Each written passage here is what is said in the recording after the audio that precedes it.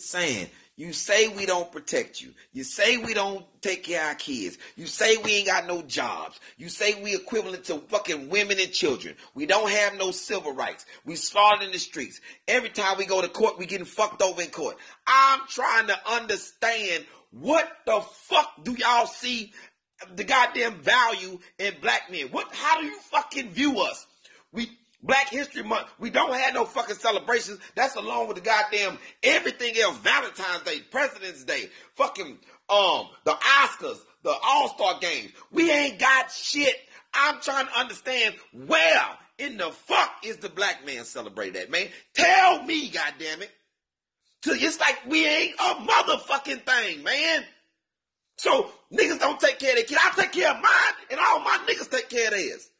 We own businesses. We own shit out here. I'm trying to understand, where are the fuck are we celebrating, yo? It's a lot of stuff going on, like, around the world. Yeah. There's a reason, like, it just solidifies, like, the reason why we are so distracted so goddamn much. Like, they really trying to pull some wild shit. Some wild shit, yeah. Oof. And I think that whole thing over in Venezuela has been over oil for, like, the last 10 years. Holy shit.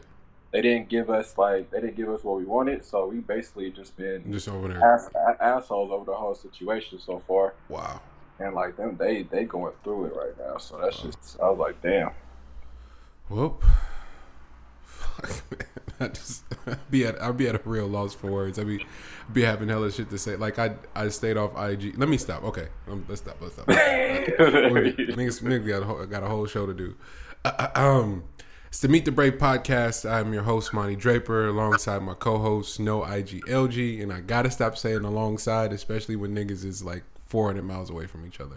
But nonetheless, we're back doing another show. El, what's up, man?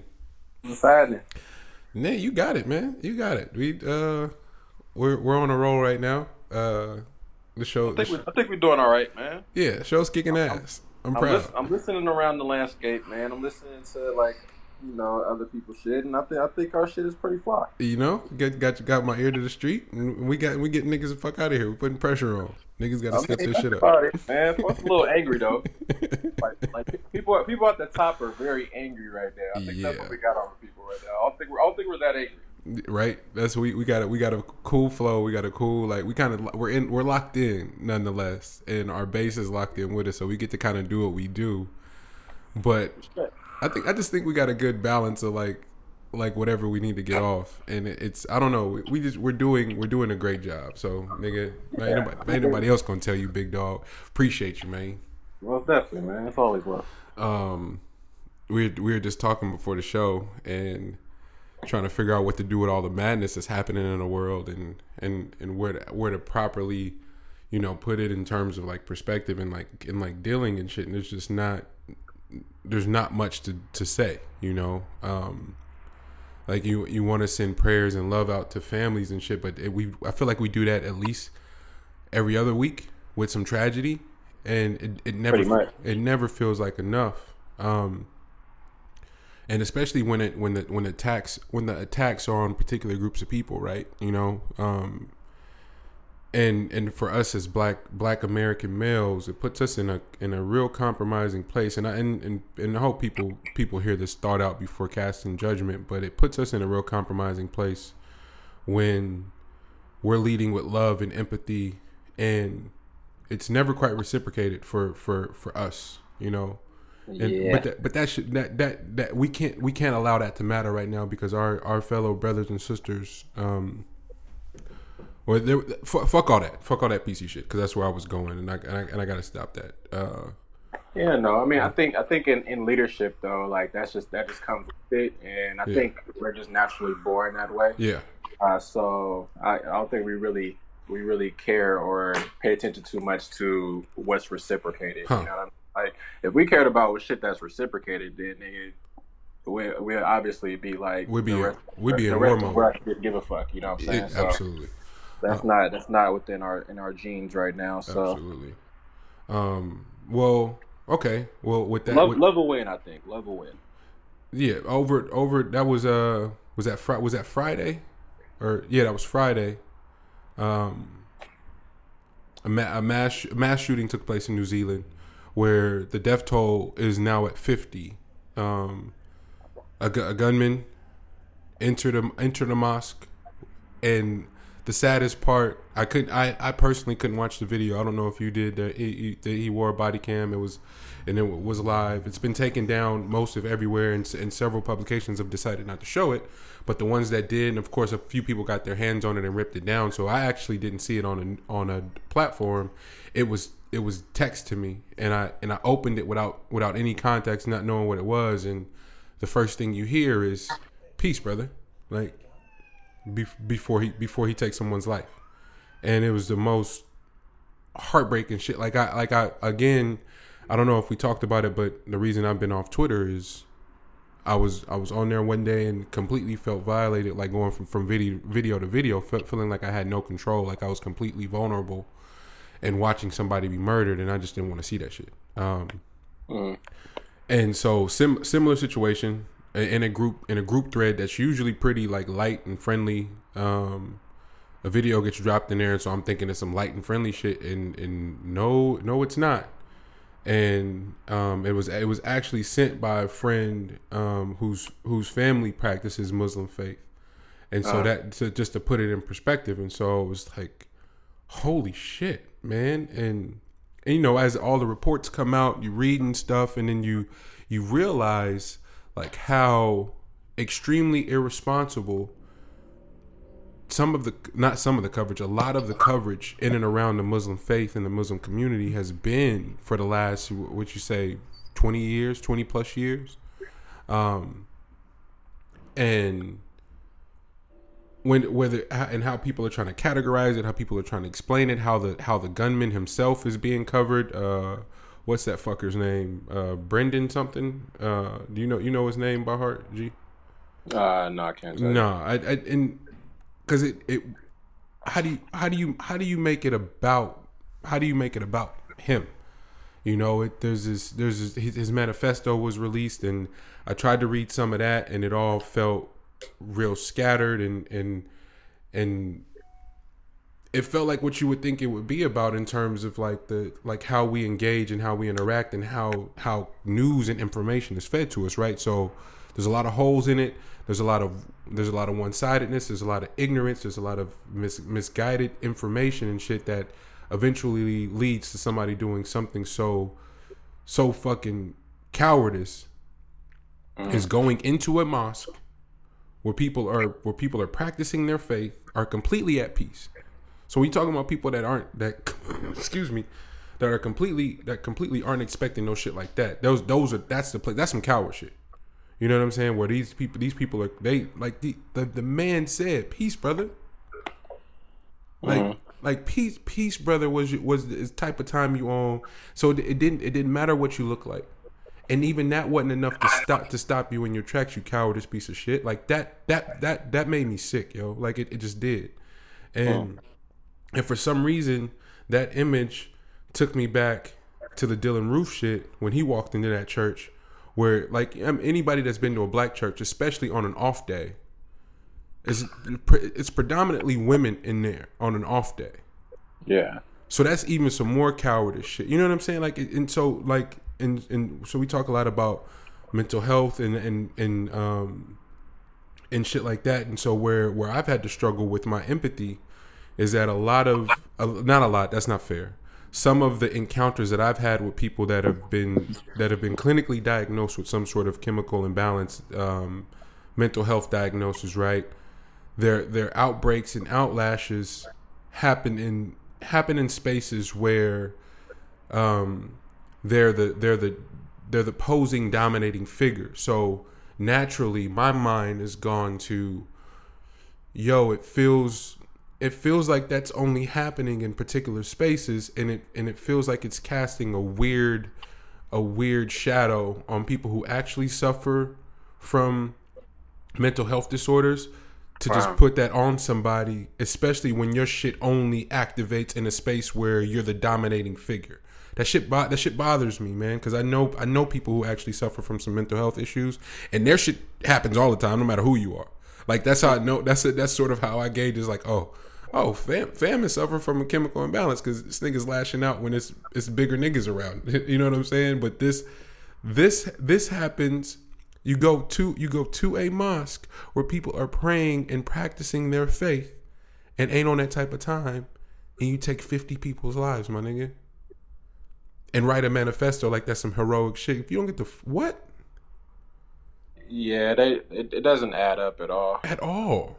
And in the way they cover it, G, like I'm sorry. Go ahead, man. My bad, because this shit it set me off in a crazy ass way to the point to where I was watching people write some really interesting thoughts, G, and I had nothing. I had nothing, fam. Like I wanted to say something so bad, but I'm tired of like, hey man, sending love and prayers. 50 people were just murdered.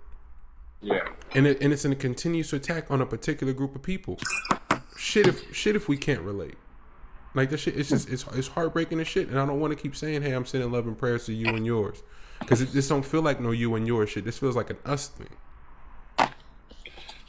Yeah, I mean, so far on this topic, has it been released that it's it's an act of terror? No, and it won't be. The proper like HuffPost and people like that are saying, hey, yo, this is an act of terrorism, but CNN ain't saying that shit. NBC aren't saying it. Fox isn't saying it like they should be, because it's a single gunman. But this is an act of this is a terrorist a terrorist attack. And if it were anybody else, it would be covered as such. There's no way to dance around that now. Yeah, this is a tough subject for me, just because it's consistent. It's become more and more consistent over like the last few years. Like it's popping up more often.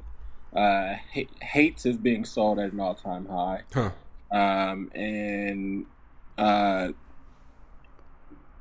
You're almost like a sitting goose when it comes to a lot of these things, because of the amount of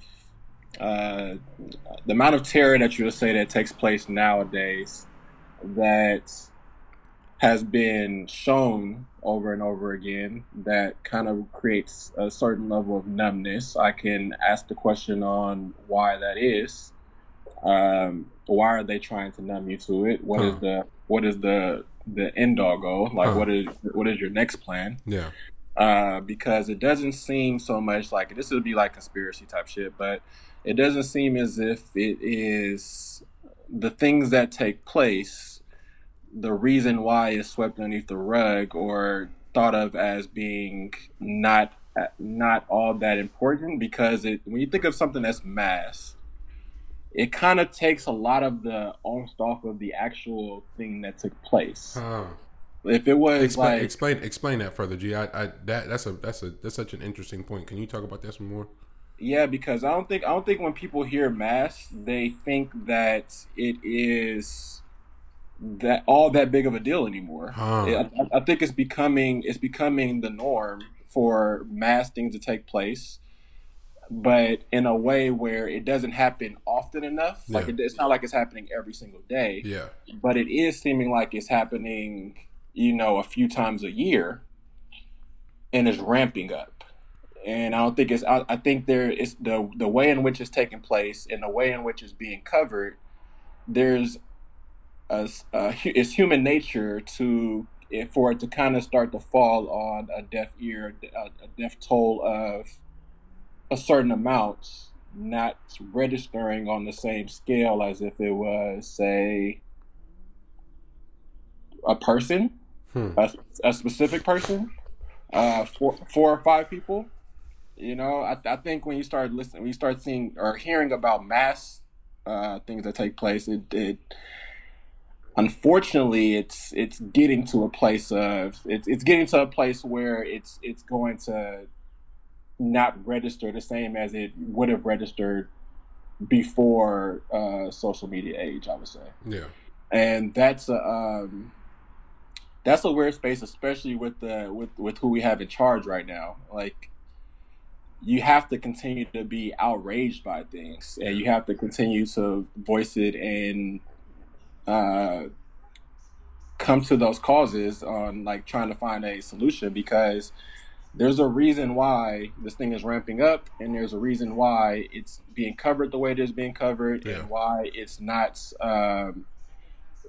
It's trying to create a kind of normalistic feel to it for the public. Yeah. There's a reason why all of that comes together. Yeah. Like it will come together for a specific reason, but there's a reason why, and I don't really want to talk too much about that right now, because it's too conspiracy for this pod at least. Man, and just all the same in Brazil. Two kids take out 10 people at age 17, and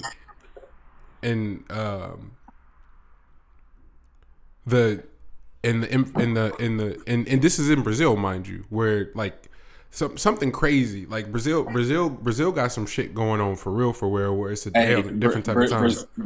Brazil got machete murders, so should be taking place. So we talking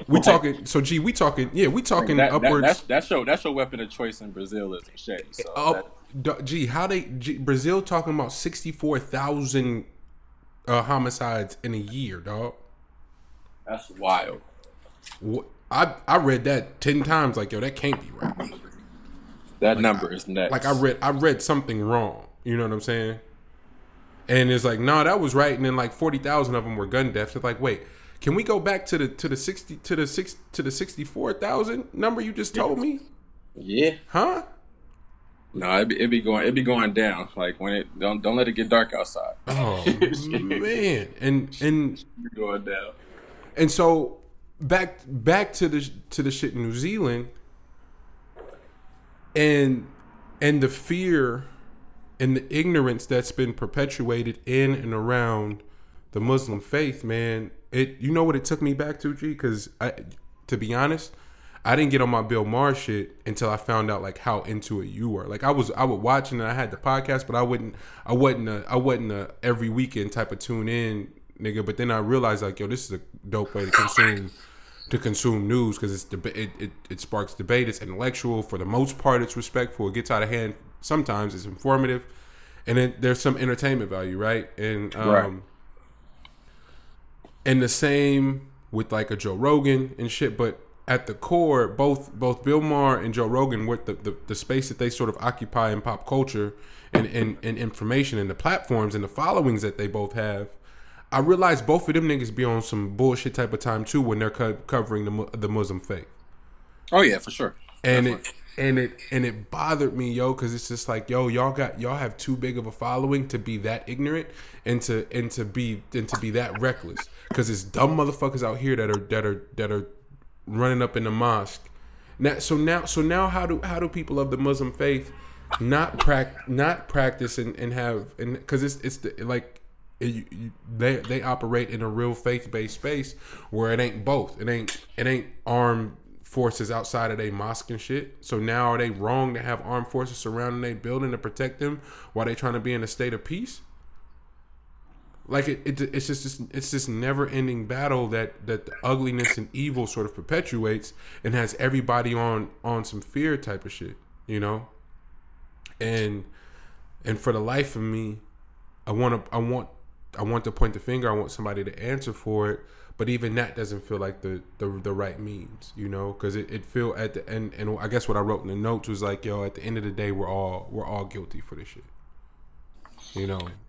Oh yeah, I mean we're approaching the space where we're gonna be at a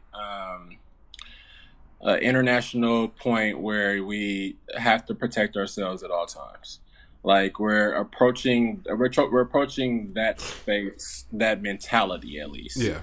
And whether it's legal or not, or if it's morally correct, ethically correct, whatever you might think, we're kind of approaching like the space of we got to take care of our own, and we have to take care of our spaces that we cherish, that we need.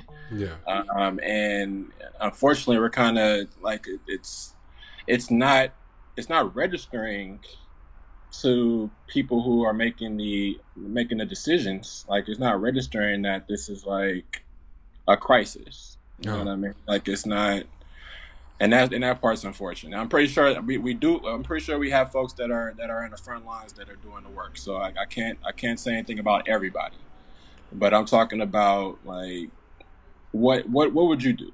You know what I'm saying? Like in a situation where your family is at risk, what would you do to protect your family?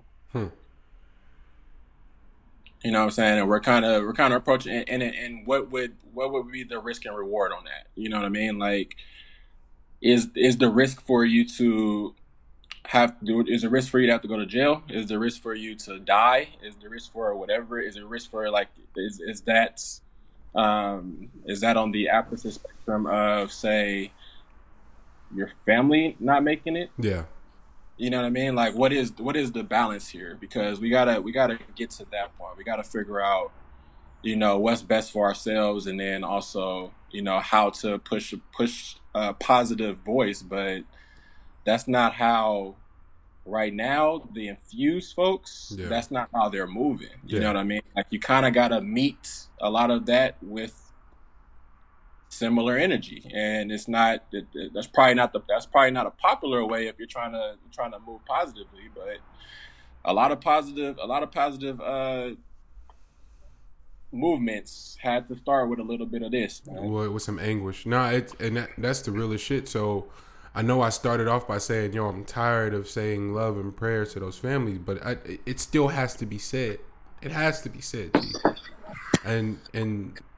And the only part that I struggle with it the most is going, hey, to my brothers and sisters of the Muslim faith, because it causes this divide, and I just want to send love, like actual love, to our fellow brothers and sisters that are suffering and hurting right now. That pain ain't gonna ever go away.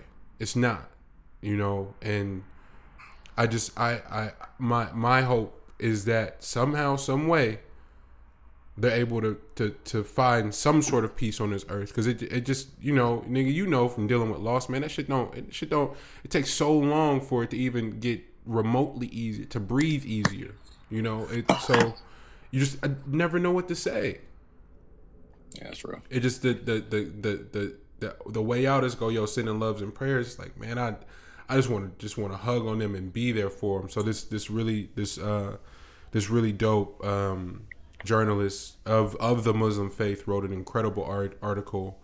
I forgot where it got posted at though. Just how if you are feeling as such, how you can help. And there's 10 basic steps that they posted in there of how you could actually help if you are feeling moved. And I'll be sure to share that in the description of the pod this week, man. Because that shit just rocked me to the core, yo. Just because it's like the amount of evil that's operating out here, and now that it has a platform with social media, and that's a good way to sort of slide into our next topic. One of the topics that I had was I know you didn't recognize it because you don't be on social media like that, G. But there was an 8-hour shutdown of both Instagram, Facebook, and WhatsApp, because they're all the same company, by the way. Did folks lose their mind? Gee, people lost their shit because it was 8 hours. 30 minutes maybe. Let's go. I'll give you an hour and a half. I'll give you 2 hours. Nigga, that shit was shut down for 8 hours, yo. I wonder if that put any perspective on people who have like kind of curated their entire lives around the internet. It should have, but it didn't. Because the second it was back up, nigga, like the running joke was like, damn, life was crazy. How we missed you, Instagram. It's like niggas don't know how to fully exist in the world.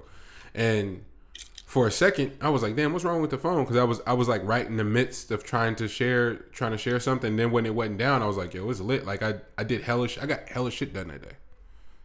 And it held up a mirror for me when I was realizing how much time I spend on the phone too. You know, like I had to fully look at myself like, damn, yo, you was going through it not being able to post. Like the first 2 hours, I ain't even gonna front were hard as shit. Then after that, I was like, oh well. But it was 8 hours and no one's talking about it. And the most revealing thing about that, like it being that long, was realizing how much money is generated between those two apps, and how much of the ad revenue is wrapped up in those two apps too.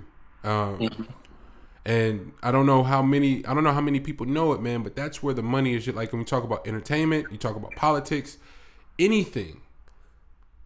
All the money is wrapped up in ad revenue. Well, that's the code. The code thing is that Facebook bought IG for $1 billion, and then they bought WhatsApp for $19 billion. Yeah. So if Facebook shuts down or does whatever, if they need to do like a quick case study, they got control over everything. And that's what that shit felt like. It felt like a real big world case study. And no one's thinking of it like that, because they gave a bullshit disclaimer like, "Hey, yo, we were switching servers." Come on, Zuckerberg, you got to do better than that, fam. Like, you can't just tell me you were switching servers when I know you're not a proponent for no 8-hour shutdown. There's no way that was acceptable on anybody's part. An 8-hour shutdown in your companies, it felt like some guinea pig shit, and niggas was mad helpless. And so now you moving in a space like, yo, so is this nigga oh, does he control the world now? If you think about the ad dollars being wrapped up into said shutdown, if you think about the media being wrapped up in said shutdown, man, wasn't no news being shared.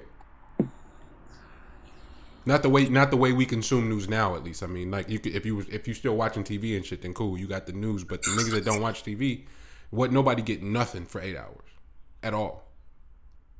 No, that's real. That shit was terrifying to like think about in hindsight, and then to pop up and have the mass shooting be on fucking live feed and it do 1.5 million views on Facebook in no time. That's crazy, yo.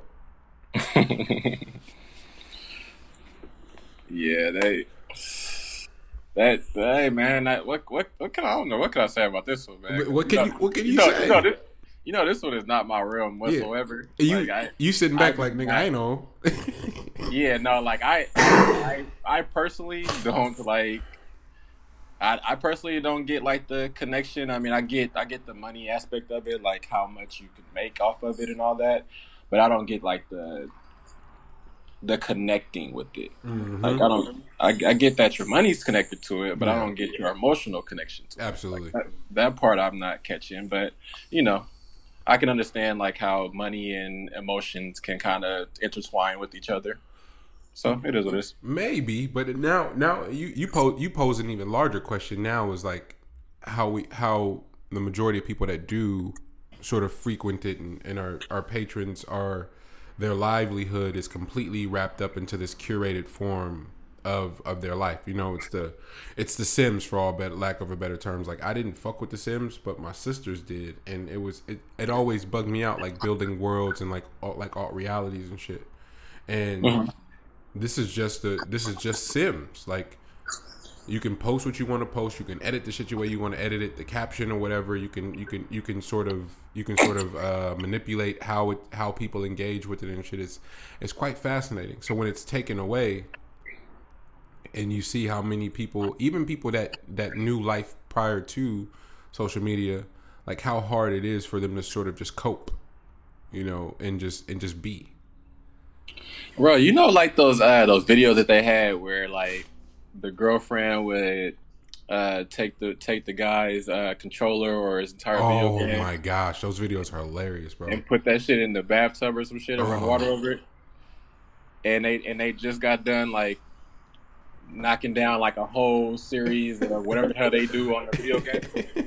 Like I can imagine that being what this was like for people who got like a crazy amount of followers that conduct all of their business. Like they had a complete fit. Nigga, why was that exactly what it was like? That's the perfect analogy. Like, where is my world that I've created? Yep. It's gone. It's gone. Like the have you seen the movie Upgrade? No, I haven't. You gotta watch it. It's actually pretty damn good. But it's the movie when the guy he becomes paralyzed. I think in a shooting or something. They kill his girlfriend, but they implanted this machine into his neck that took away his paralysis, and like it started talking to him, so he could do things that he wouldn't be able to do. He could just ask the bot to do it for him, and then he'll be doing hella shit. So he got all his limbs back basically. Oh wow! But what I was thinking about this is because there was a part in this movie where the robot was actually talking to him to try to make sure that the creator of the bots could not shut him down at any point. So he took him to like this underground spot to have a hacker break into the system, so that now the person that's controlling the bot can no longer control it, so the bot can now control the human being and take over. Holy shit! So inside of that area, though, they were showing people who were hooked up to virtual reality, like the headsets, and he asked them, he's like, oh, so they don't even know I'm here or whatever, like how long have they been in this virtual reality? And it was like weeks, sometimes months, sometimes years. Like they just continue on, like they think of what's inside of there is more realistic than what's on the outside now. Yeah. And that's kind of like where I feel like this is at. Like I feel like people can't distinguish between the two. They actually think that what's online is actually the life now. Like that is life. That is life. Yeah. On the outside, is no longer what it is all cranked up to be. You know what I'm saying? So that's just something to think about. That's just an interesting take. Well, this may be the perfect way to alley-oop into this then. If niggas are fully confusing real life for what's happening on social media, doesn't that sort of double down and make the whole J Prince exchange really confusing then? And I say that to say, so for those who don't know who J Prince is, I just assume you're not an avid hip hop fan, because it's safe to say, and I don't feel crazy for saying it, that Southern rap isn't what it is without J Prince, and more importantly, the independent part of rap music isn't what it is without J Prince, the CEO and founder of Rap A Lot Records. So we're talking about Mike Dean, who's one of the leading producers of sound right now. When you go from Kanye West, Travis Scott, and all that entire sound is sort of one person, Mike Dean, if you will. And then Scarface, Ghetto Boys, bam. That's one. You know, and the lineage just goes so far when we talk about Rap A Lot Records. Even all the way, even Drake. Like there's no Drake without Rap A Lot. I was about to say Drake's OG. Yeah, you know, so with the whoever didn't see it, the one of the YBN kids, YBNJ, what's his name? I don't know. YBNJ Almighty. Them names be crazy. Yeah, it's like a sentence of a name, but whatever. But he was jump shopping in New York, and so the video went viral, of course, because we love some nigga shit, and the video went viral, and the young man was like assaulted. He was hurt pretty bad. His face was sliced open. They took his chains, took his shoes, and all the shit. And then, you know, but the internet thrived and shared that, and it went around. And J Prince being financially invested in the YBN, this particular kid from YBN, made a statement on Instagram. Which is where it all gets weird for me. Somebody, because I've been, so let me preface that by saying I've been struggling with watching some OGs that I really, really respect sit down with Vlad bi-weekly. Like some of Vlad's reoccurring guests are like OGs in rap that I really, really respect, and I'm having a hard time making peace with them talking to a nigga that is single-handedly brought down quite a few people. And the way they sort of make peace with it is go, yo, statute of limitations, I can really talk about this. And it's just confusing to me because there's been this sort of code perpetuated since the beginning of time that seems to only exist with like black people. Like nobody else really suffers from that. Right. When we're talking about the no stitching clause, like all these motherfucking Italian mobsters that niggas look up to, all them niggas told at some point. They get it up. Every single one of them ratted at some point. Watching the shit go down with El Chapo and all of all that Mexican cartel shit, all of them niggas are telling right now, and no one's saying there's gonna be a movie about all of them and it ain't gonna be shit. Like it's gonna be it's gonna be some narco shit and we're gonna watch it and rave about how good it is and it's gonna happen. With us is a little different though. It doesn't seem to go as well. So with that knowledge in hand, J Prince taking to IG to make what was an actual G statement, just on the internet reads different. If that happens in a conversation, I'm completely fine with it. If it happens with the phone call, I'm rolling. But for some reason, the text by itself in a caption reads really odd. And my brain couldn't get past that. So then when my son, Peter Guns, all these New York niggas that he tagged, specifically people from the Bronx, when they respond, and they respond in a real disrespectful way, I think Charlamagne was the first one to say, is like, yo, I don't want to see this because these kids are disrespectful and they're going to respond with a suck my dick. And sure as shit, endless amount of New York kids that frequent IG responded with an SMD to the almighty Jay Prince, whose royalty, hip hop royalty for me personally as a kid raised in hip hop. And it was just hard. It was hard to watch. It was like, it's like, damn, does he not know how disrespectful these kids are? Like that's sort of where I'm operating from. I'm not mad at what he said. I'm just mad at where it was said at, because there's no law, there's no rules on the internet at all. Even for somebody that's like Jay Prince. G, I don't know. What'd you think? I think he would admit that he made a slight mistake on that. Okay. I think if you look back at it, he would probably say that he made a mistake, because he was probably thinking in the space that he was in. I don't know if he had a chance to. I don't know if he reached out and didn't receive a reply, or if he just felt like this was a way to talk to more people at once. Just with how today's day and age is, maybe that's how he thought about it. I don't know.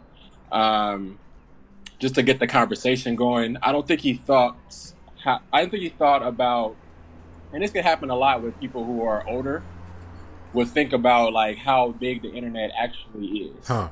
Like how many people actually have eyes on it on a day-to-day basis. How many people just troll just to troll? How many people clout chase just to clout chase? Like all the different parameters of it is still ongoing, and I think only young blood will really know how that goes. Yeah. Because they don't think about that. Like they don't think about anything but how to get on. So therefore, none of that stuff is foul in their age. Like, that's not what it is. Yeah. But for the OGs, yes, and people who are aware of the situation and from a certain age up, I would say, would understand that probably on just like how wild that was, like how wild the response was on that. Yeah. But I don't think him as an individual really thought about how large that area is. Like the internet is big, bro. Like it's undefeated, and that shit does not give a shit about who the hell you are. Don't give a fuck about what you've done. What you've done. That like nobody has to really put a name, or you don't really like. You can be talking to people from all over, and you'll never see their ass, and that's the reason why they feel so empowered to say what they say. And that's just what this situation was. So it kind of it probably didn't come across the correct way, but I felt what he was saying. I mean, what he was saying was... He didn't say anything wrong at all, in my opinion. From where I sit, he didn't say anything wrong. But again, it did read different, you know? And I don't know what that is mentally, or just in terms of processing information that allows certain people to process shit different. I think it's just part of the thing we have to accept as humans, that we can be given that's why the reading comprehension tests in school were always so funny, because we all get the same passage, and then how we interpret it would be completely different from person to person. And so Twitter and social media in general is all one big reading comprehension thing. It's like, fuck man, people get different shit from different passages and from different tweets and from different captions and shit, you know? And so I fully walked away from that caption like, yo, man, he's got a point, but it's just about to get sick, because people are going to say some foul shit. And also how it was said, like, that's something that you can tell somebody like face to face or in person or over the phone. Yeah. And that will register a little bit differently, because there's no like angst like of people on the outside listening in or seeing it, gassing them up. Yeah. That's another aspect of it where it's kind of hard to be like, to publicly threaten or punk somebody. And that's kind of how the words come across. Yeah. That wasn't exactly, I don't know. It probably was, but it was also a lot of passion behind it, of course, because he was invested. Yeah. But the words, how they come across on a page with all outside eyes looking in, they want to see what the responses are. The responses can be, all right, fam. We'll look into it. You know, like anything that's like seems like Jay Prince just punked the fuck out of you without knowing much about Jay Prince. You know what I'm saying? From the outside eye, they just look at it. This is just a bunch of folks looking in, just thinking like, hey, you that could fuck up your career. Huh. You know what I'm saying? If you supposedly moved a certain way this entire time, and then somebody outside says something to you, regardless of what their background is, everybody doesn't know everything. Yeah. So just how it reads online, it kind of it throws off that barometer a little bit. Like it just throws it off a little bit, where people, you know, they kind of judge you a little bit differently, and it's kind of messed up when you start getting hella random ass people judging you, and they don't know shit about anything in the situation. And that shit catches fire more than what the actual situation was. Like that kind of that throws it off too. Well, so I don't know. No, you got a valid ass point. Social media is just becoming this weird ass place to see social experiments where you get to sort of gauge shit in like real time, right? And so one of the greatest depictions of that on a lighter, maybe actually I'm gonna take that back, because maybe it wasn't light and funny for some people, but depending on where you stand, the shit was hilarious just because you got to see it unfold. Was that exchange with Dave Chappelle and Daniel Caesar, my nigga? Like, that shit was priceless. Bro, that shit was great. So, for those that don't know, fucking John Mayer has a live stream show. Of course he does. Like, everybody is in this space of just figuring out how to leverage them, you know? And bro, so it's like... Bro, I want to say the funniest shit to this day, besides this part right here, because you know how much I respect Dave Chappelle. Like, the shit that he says, bro, is hilarious as fuck to me, because there's a lot of thought and stuff that goes into what he says, but also when he just randomly says some shit, it's just funny, bro. Like, you can't really hold that against Dave. Like, he's not really, like, you know, he's just being a comedian. But the fact that set the premise before you go into, because you have a really great point. So please set the premise before you. No. I'm gonna let you do the Dave part. This is gonna be a whole nother. This is a side comment to this. Okay. But I'm finding it hilarious that, you know, people that are basically quote unquote on top of this game, you would say, like, that has the most viewership and also the most like the most attention in the space, you would say, are so threatened by all these other people coming up with content, as if content is something that can be kept. Like, I think you're kind of losing out on like how many people are actually a part of this world, that you have so many different spaces that content can live within, as long as it's continue to be added to the content bag. You know what I'm saying? So yeah. I'm kind of confused on that part, where it's kind of like a cap on who can do content. You know, like John Mayer has a show. Okay, cool. John Mayer has a lot of fans, so therefore, it's whatever way he can continuously connect with those fans, and perfect. Just like, it's not. Yeah, just go ahead and do it, and we'll see what comes out of it. Whatever, cool. Yeah. The fact that Will Smith is now into the content game.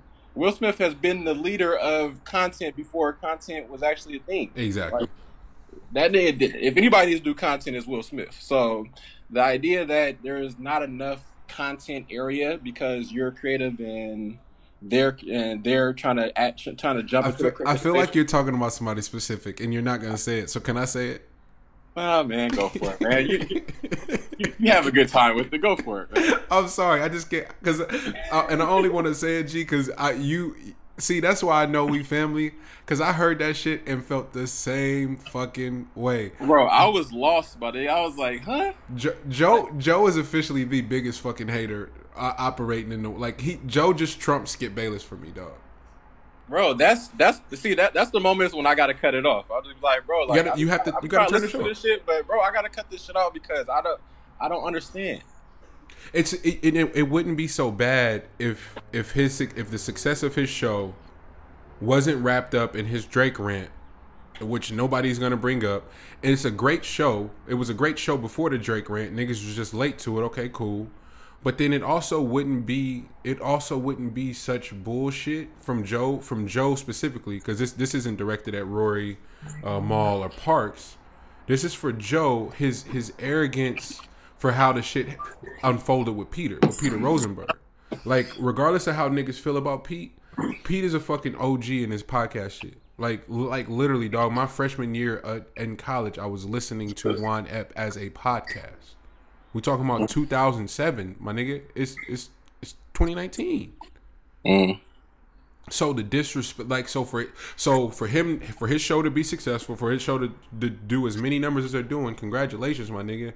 But it says a lot about you as just an individual, how much hate is in your heart and how much bitterness is in your heart when, nigga, it's a free for all. One of the dumbest things people is, and for all the creators out there, because I meet so many of y'all that go, oh man, I probably can't do that because such and such did it already. Fuck that. Yours probably gonna be better, or at the very least, it's going to be different because it's you. Insert you and get a different result. Don't not do something because somebody already did the shit. This is the ultimate landscape to be able to do that. The ultimate. It's the wild. You don't want to take advantage of that, bro. Like, just do it. Yeah, man. It's such a shitty way of thinking, and to have that shit perpetuated on one of the biggest shows or platforms is so irresponsible. But But the thing is, that just comes back. That just comes back to, I don't think people really understand how many people. What are we at? What, 8 billion? I was 9 billion now. Like, I don't think people understand like how many people that is. No, G. That it would be one thing if people didn't understand how many people that is. But Joe understands how many people that is. He just comes from the school of the rap game where them old niggas didn't put nobody on. Like that, and so and there's a whole we're gonna go on a tangent. I promise we're gonna come back to the Dave Chappelle shit. But yeah. Fucking, did you see Kodak on his live stream? You probably didn't see it, but Kodak was on his live stream talking about Sticky Fingers. But the way he starts it is the funniest shit ever. He's like, "Yo, I just didn't like his old nigga energy, basically, because I don't like old people like that." And that shit was so funny to me. But how I interpreted that was just like, "Yo, there's a particular old nigga from that realm that didn't do nothing to put nobody on and carries this bitterness in his heart when it's not paid forward, or they can't really maneuver into space." And I'm not saying, I'll be the last one to say that about Joe, because I'm still I still stand by Joe's one of the greatest rappers ever. That's just how I feel. But there's this weird ass energy where it can only be one, and that shit has to die, my nigga. Like, it's just not true.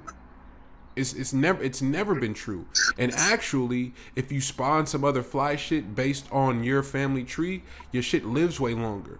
Like, like, i.e. Rockefeller. Like, look at everything them niggas have done, and no matter how many niggas feel about Dame, we wouldn't have none of them niggas without insert Dame. Mm-hmm. And so it allows you to do so much more, and allows your legacy to go so much further when you not on no hating shit, and you're in the business of putting niggas on and spreading the wealth and sharing the information. And that's not to say that Joe isn't doing that, because I know he's doing that in his own realm.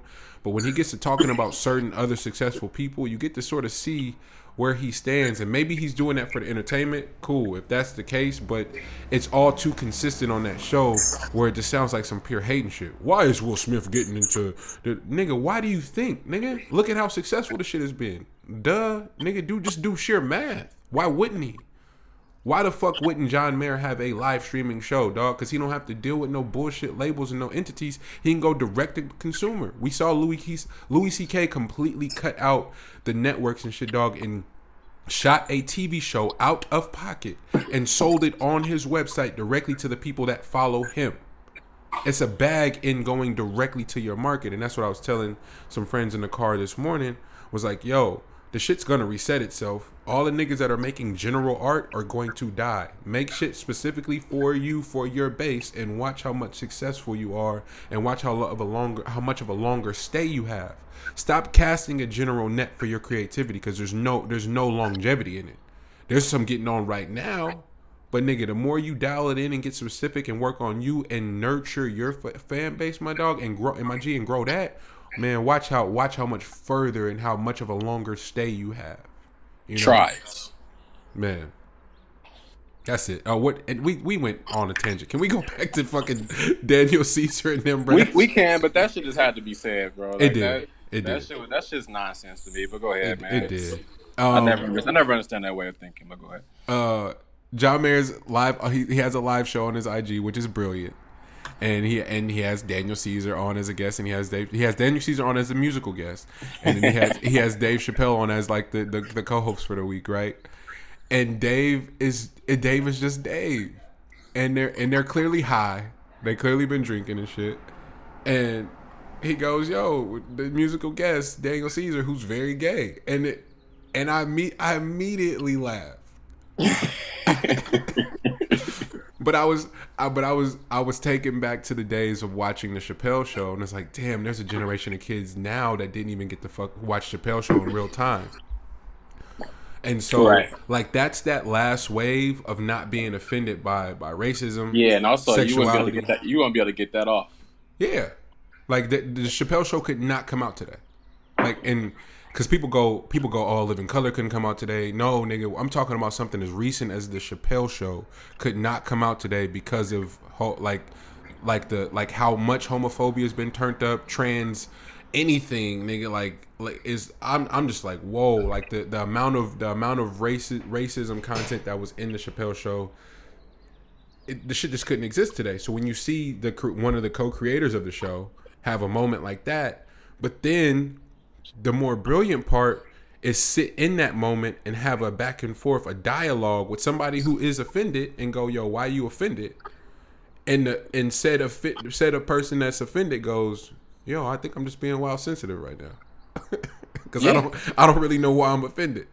Yeah, like I was originally angry, but that anger wasn't out of like anything for myself. It was actually the perception that it would go across online on live. Like there's a lot of people looking at this right now. Yeah. And there's a lot of people they're watching. going to now perceive me a certain, like that's really where that anger came from. It wasn't anything personal that he actually felt to his core. Like he knows what he is. He knows if he is or if he isn't. Yeah. So that's not where the anger came in. It was simply that there's a lot of people liking that page right now, and they were, you know, they were gonna think a certain way about that. So that's where that anger came from.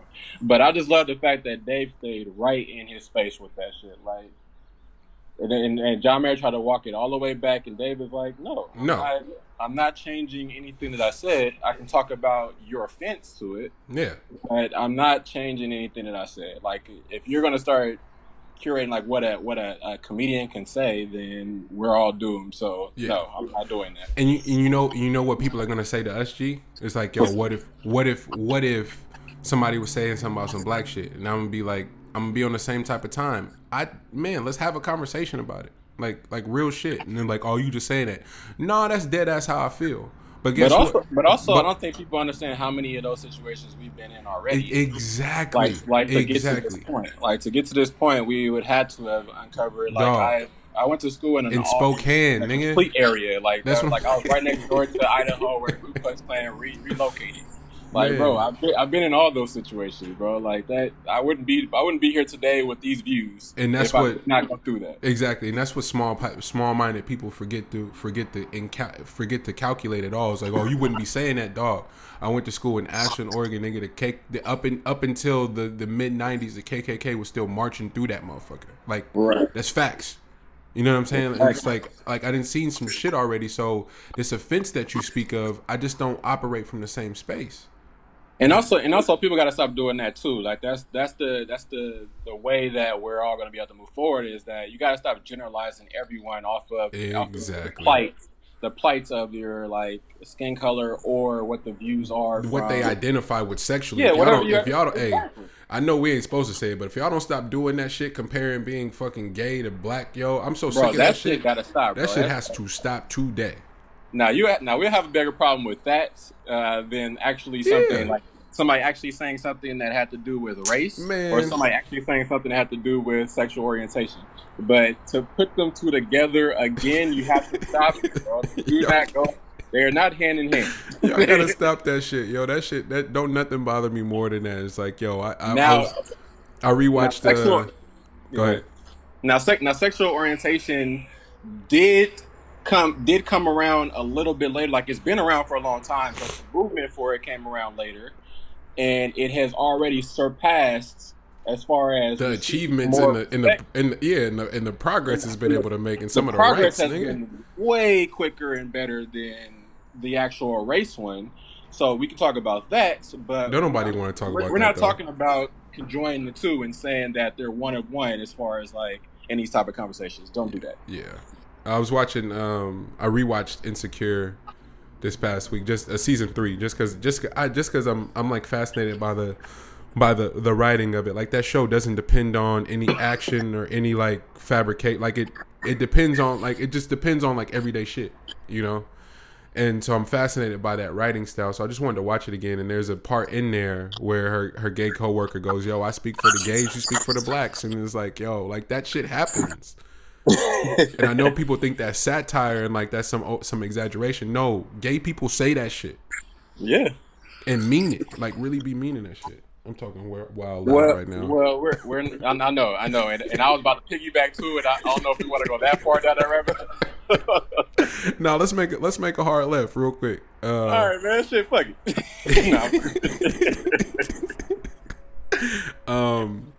Something also we've been covering too since the beginning of the show is like how bullshit the Warriors franchise is. And people always get that confused with us having hate for the players. No, I actually love all of the players that they have. Like Boogie might be my fucking spirit animal. KD, when he not in his fucking burner Twitter account mode, is actually one of the niggas I like to watch play. And I just like, I would love watching Clay ball. He's like a terms of just two-way players. Like I like watching him. Like I like watching him play. And then some of the niggas they have off the bench from Jordan Bell, like I like a lot of their players I really enjoy watching play. So it never has anything to do with the players. It's the infrastructure and like how tone deaf they've been. I didn't hear you say anything about Steph Curry, man. Don't do that. I purposely was trying to... What an asshole. I purposely... I didn't hear you say anything about... No, go ahead. I purposely was trying to slide past because I fuck with Steph. I just in my beef with the brand of Steph Curry is never anything to do with. It's nothing to do with Steph because I like watching Steph play. It's just like let's not do that right now. It's not Steph's fault. It's not Steph's fault at all. It's not Steph's fault. But the franchise, right? So how tone deaf they are. Like you're an East Oakland native. Like, I don't know, and I know people around the world don't know what that means when they talk about Oakland. East Oakland is completely fucking different than the rest of the Bay Area in its entirety. But East Oakland is the last of Mohicans, man. It's still the same out there. That'll be the last piece to gentrify. East Oakland's the only part of Oakland that they can't fully just go in there and gentrify because niggas in the East ain't having that shit. Like let's just put that out there, right? So in terms of like actual coordinates of where Oracle Arena sits, that's technically East Oakland. Am I right or wrong? Yeah, it's pretty much, yeah. That's like in the 70 area, 60, yeah, right around there. Okay, it's about 20 blocks away.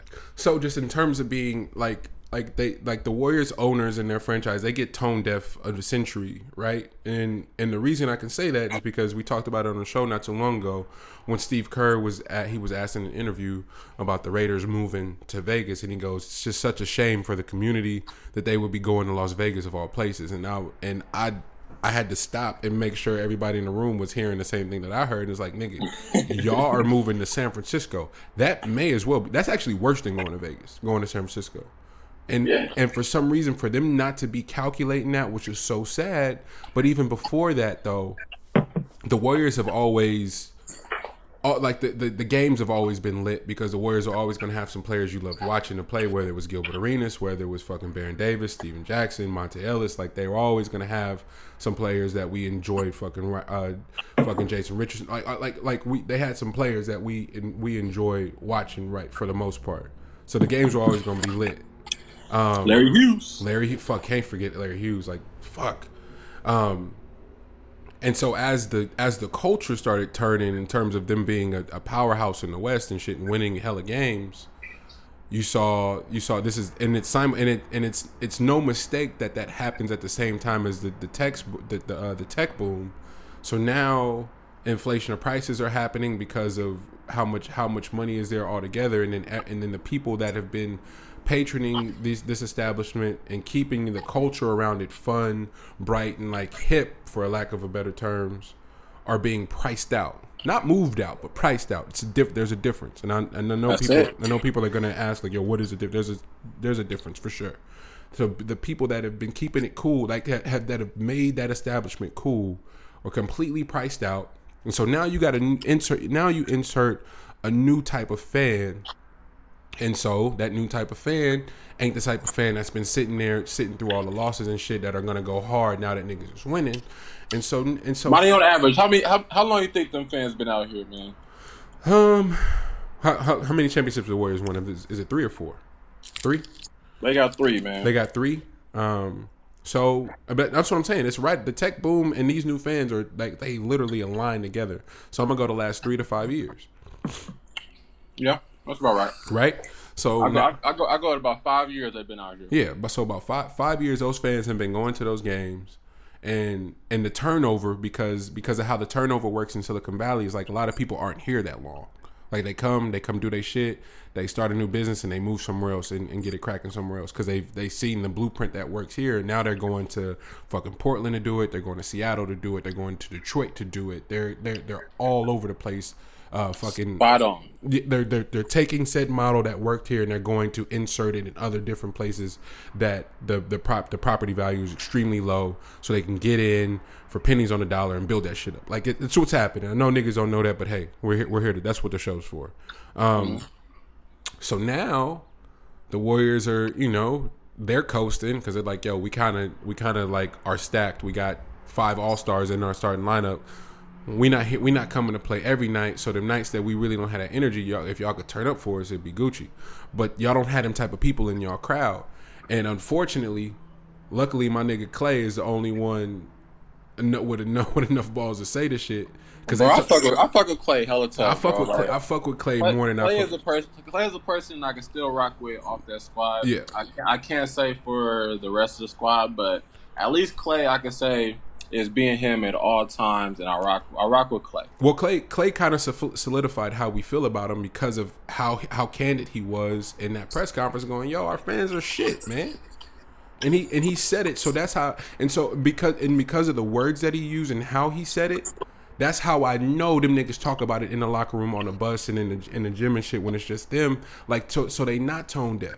Like the players at the very least aren't tone deaf, which means the organization has some idea because they brought it up. So Warrior fans, when y'all lose 4 of them niggas, because it's probably gonna be 4 of them, maybe just 3, but it's probably gonna be closer to 4. Don't be surprised at it being because of y'all tone deaf ass owners and GMs in that facility for doing silly shit and completely shitting on the people that help make that place. And that shit happens all around the world in different industries where we make something hot, they get hot, and then they go fuck you by doing some shit and serving people that were never there for them. That's what the Warriors represent. So I get asked that question all the time, yo, how you from the Bay and you're not a Warriors fan? Nigga, that's how. They shit on us. This don't have nothing to do with the players. I love the players. But the organization completely shit on us when we were the one. Nigga, moms would take me to them games every weekend. Because the nosebleed seats was $15, and you get popcorn and a soda at the and then you can move courtside by second quarter, basically. Man, real shit. And had that. Exactly, man. That's what you got to understand is that you really got to get a grasp on what product is, what product placement is, and like the real money game that's being played. And just understand that you are essentially a pawn in that. So you are basically you're a piece of this pie that was needed to be leveraged in a certain location that you were able to, or they were able to, and now they no longer are going to need you. Yeah.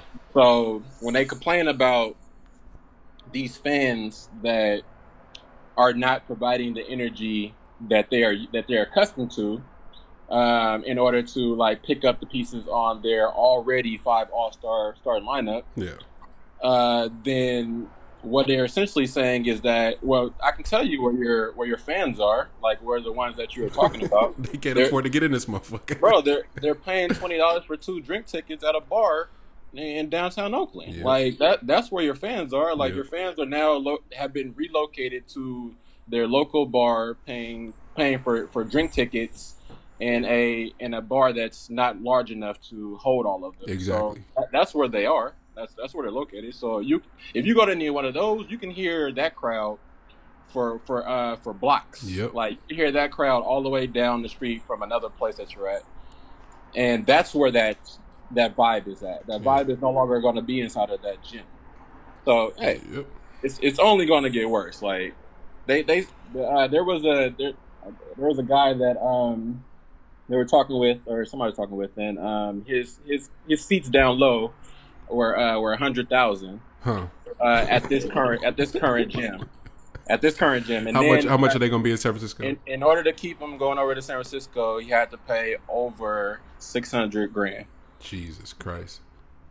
Jesus. So that's how much the inflation was going to the next gym. So good luck with these regular with the normal tickets inside of that gym. Ooh.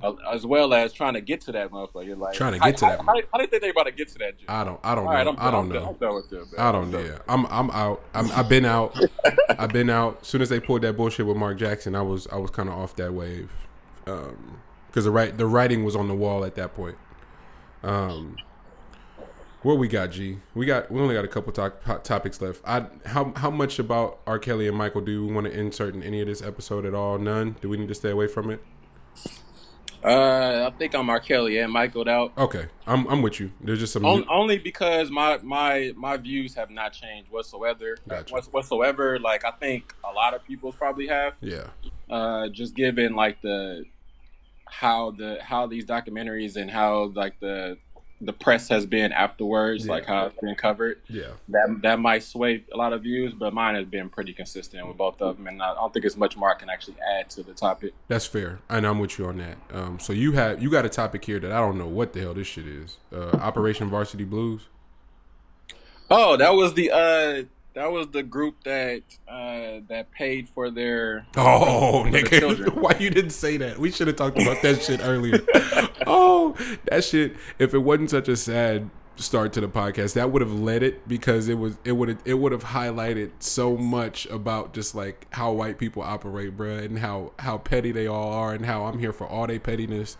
Are people really surprised that folks been paying to get their kids in the school, in the prestigious schools? The niggas, bro, they covered that shit like that shit came out of left field. And you're like, how in the hell could this ever happen? How did this go underneath our noses? Well, but it was how people. Dare they? It was people covering it that were either people that their parents paid for them to go to particular schools, or at least they knew somebody. So I'm just like, I'll be blown away at shit like that when the world acts surprised about some shit that's been going on that we all are in like we all collectively have an idea about.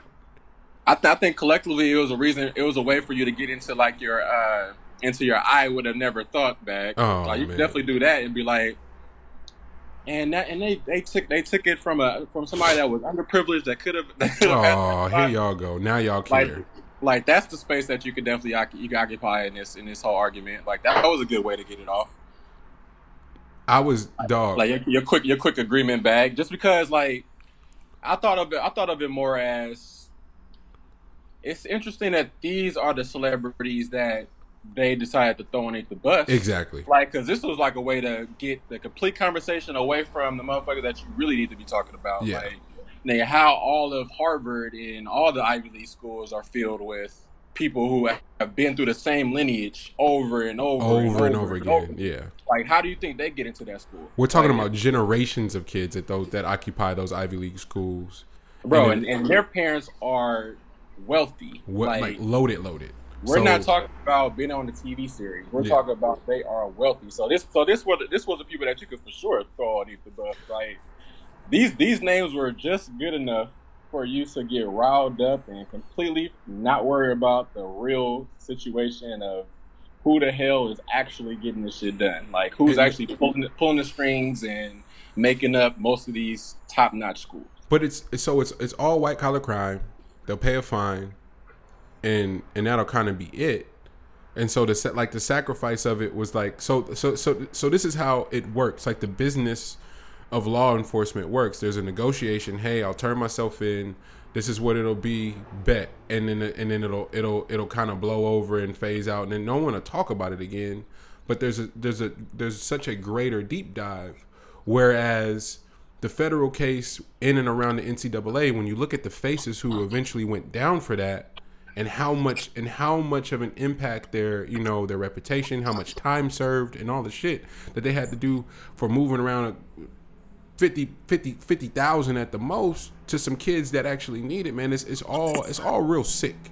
The NCAA and like the college in general, the business of college needs to be looked into, and they always want to talk about the NCAA because to forge crew scholarships is the funniest white shit I've ever seen in my life. Bro, I used to actually date somebody that was on the crew team. Like when I was at school, and best believe, nigga, I did not see her. I didn't see her the entire, like, I probably saw her like within like a 2-hour span at night, through the night, and then like wouldn't see her again for like a week. Bro, the crew schedule was unbelievably. So it's the most brilliant place to hide some. Bro, it does, like, the crew schedule is so freaking crazy. Like, I don't get like how people ever put themselves up with that. I used to be the machine that I hated to do the most in the gym when I was hurt. They would make you get on that damn crew machine, and that's how you keep your cardio up, bro. I would rather run on a broken leg, bro. But gee, it's hella funny though, because they were talking about forging scholarships, and the homie went, "Wait, how do you forge a scholarship?" I was like, bro, think about like how many niggas is on the hoop team and the football team, and then they talk about the women's hoop team and like as you get down the tier, the less recognizable those athletes come, and so you can be fully on campus, my nigga, and never see the crew players at all, like at the crew team at all. And I just guessed it was the crew team, right? Bro, crew is like the most underneath your nose spot that you would like. They're hiding in plain sight. Like you'll see them and they'll be like a ghost figure on campus. Yeah. The crew in cross country is the niggas you just walk right by for sure. Bro, like it's impressive, but they were going as far as like photoshopping their daughter's pictures into like the crew team photos. Bro, that shit is comedy, bro. That might be the funniest shit ever. I wish we would have had that shit earlier in the show, because I just had so much to say, just so many jokes, because it was.